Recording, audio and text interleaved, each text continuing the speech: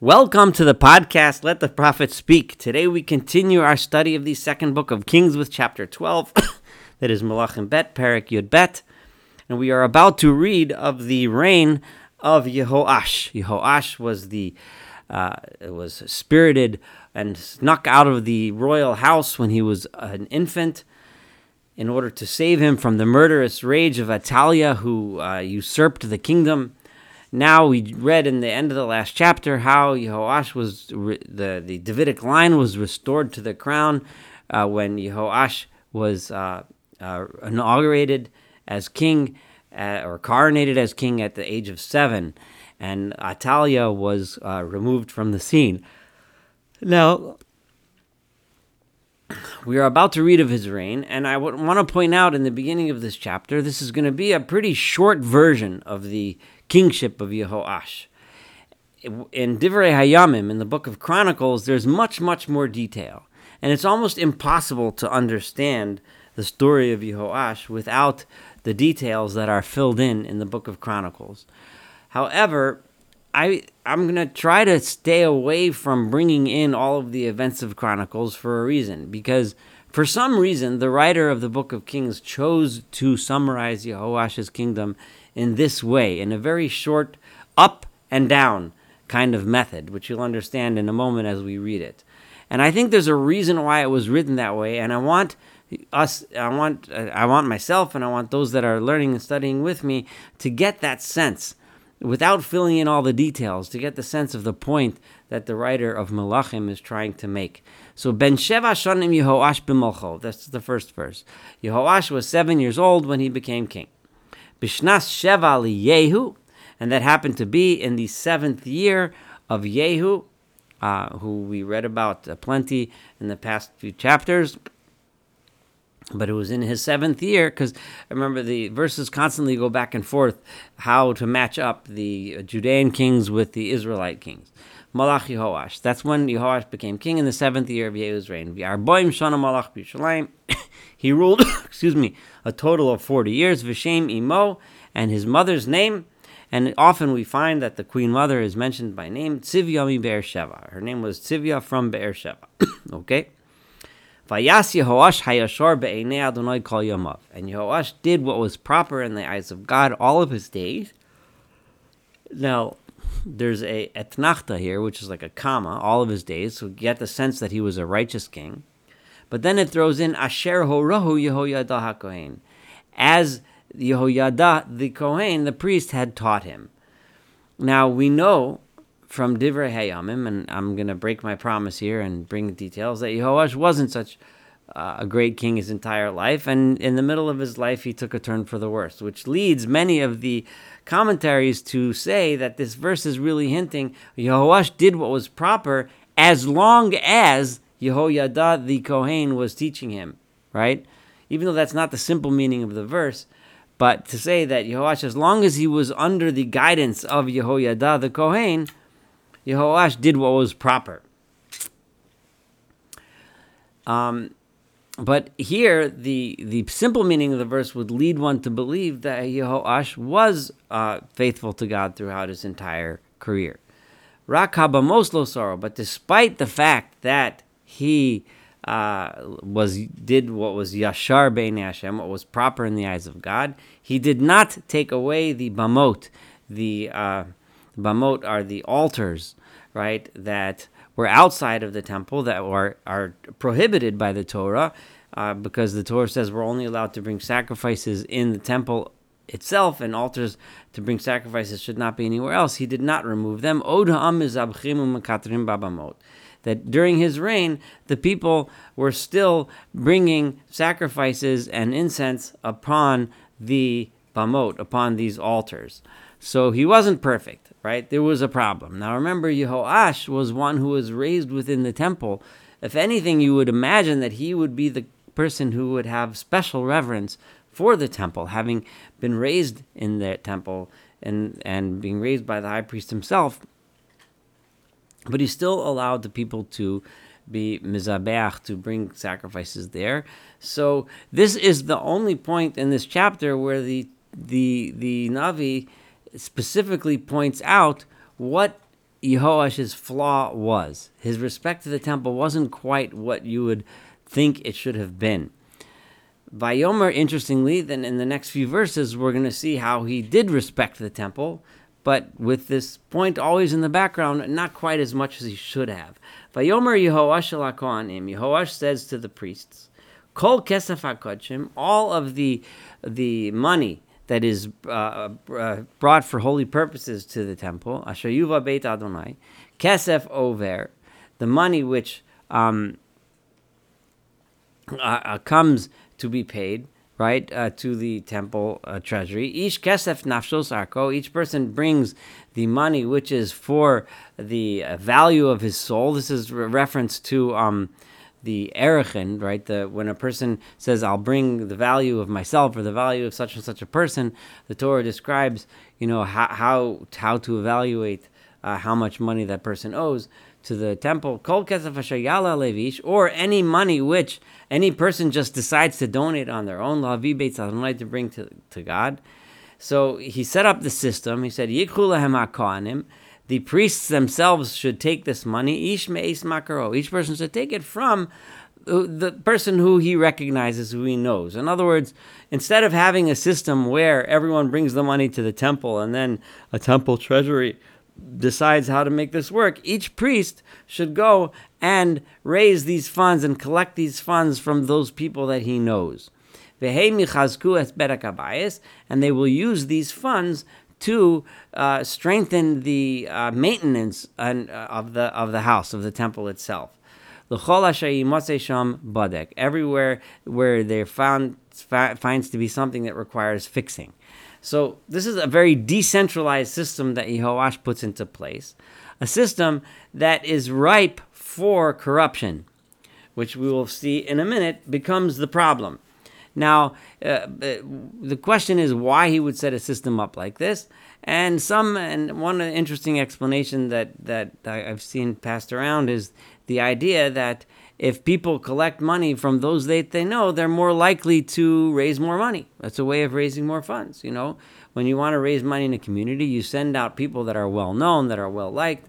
You send them out to talk to their friends, and to build up acquaintances and raise funds that way. So that would be part of his thought process. So Vayihi b'shnas esrim v'shalosh shana lemelech Yehoash. But then it came to be at the 23rd year of Yehoash's reign.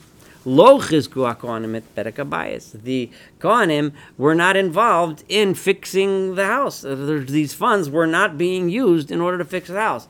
Now, was it because they weren't diligent in raising the funds in the first place? Was it because they were taking funds and keeping it for themselves? It's not written clearly, but one clearly sees that Yehoash assumed that this was because of corruption, and may, of course, have been the case, because such a system is definitely ripe for corruption. So Vayikra HaMelech Yehoash leYehoyada HaKohen v'LaKohanim.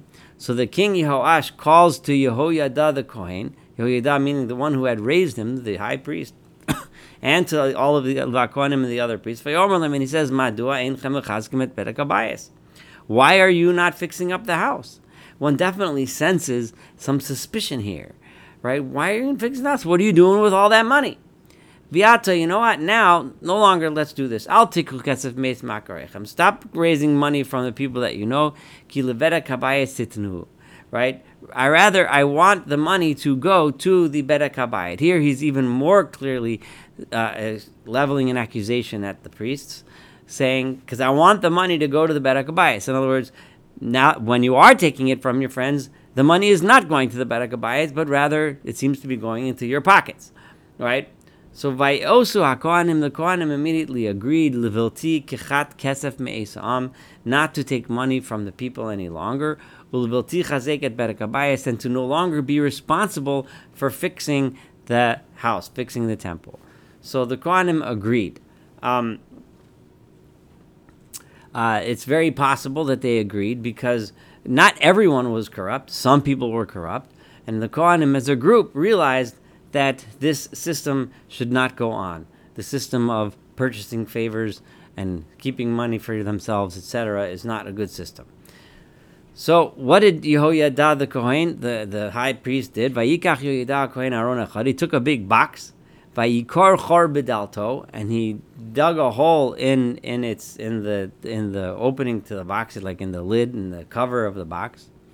This very much reminds us of a charity box of today, where it's a slot to put coins in. And he put it right next to the altar, miyamin, at the right side, bevoish beis Adonai, which is the first place where the side where someone approaches the altar when one comes into the temple. V'nasnu shama hakohanim shomrei asaf, and the priests put guardians of the threshold, people that guard the doors of the Beis Hamikdash, were placed there. So eskol hakesef hamuva beis Adonai, right? And that's where the Kohanim placed all of the money that was brought into the temple.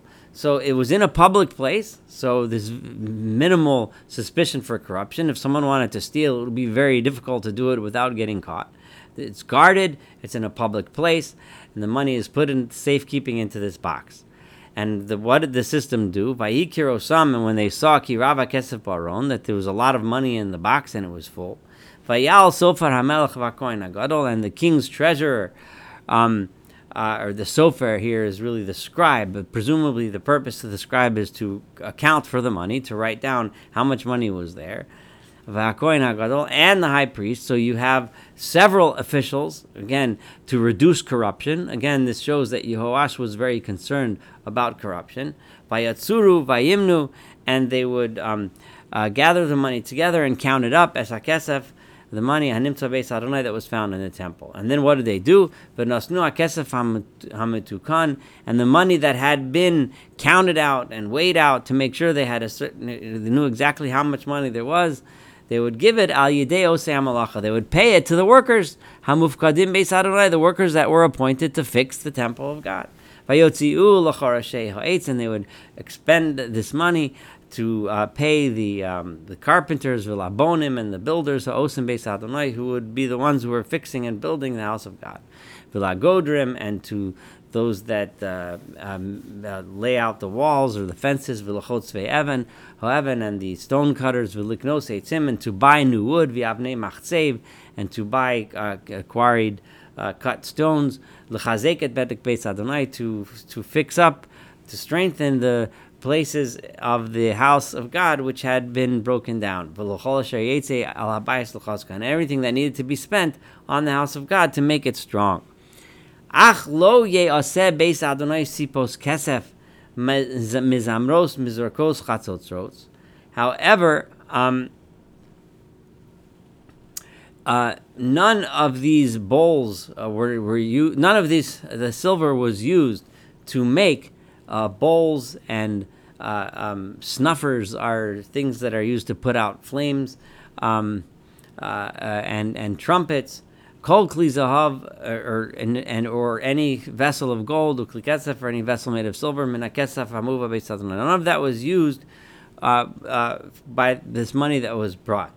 Rather, kilo osei hamalacha yitnuhu, it was used. This money was used to pay the workers, v'chizkuvo beis Adonai, so they can go ahead and build the house of God and fix it. V'lo yichashu es ha'anashim asher yidnu es hakesef al yadam, and they did not have to, the money that was given to the workers, they didn't have to follow after them to make sure, right? To make sure that it was being distributed properly to all the workers. Because those that were distributing and paying the workers were doing it in a trustworthy manner. Kesef asham v'kesef chataos lo yuva beis Adonai lakohanim hiyu. However, money that was brought as to pay for karbanot, to pay for sacrifices, sin offerings, etc., that was not brought to the house of God, in other words, and put into the temple, but that money was brought to the Kohanim, to the priests themselves. So this was the system that he set in place, and it would seem that this is Yehoash at his best, right? This was him setting into place a system for fixing up the house of God. But there was one tiny little reminder before that telling us that he wasn't so great. The guy who was so concerned about fixing up the house of God was not concerned about the fact that there was bamot, that there was, extraneous places of worship where people were doing sacrifices against the laws of the Torah. But that's the only hint so far that there was anything wrong with Yehoash.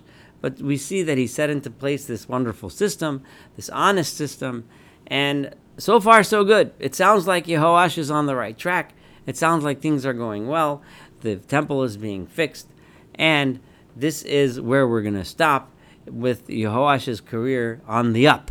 Everything looking cool. Yehoash looking like a good guy.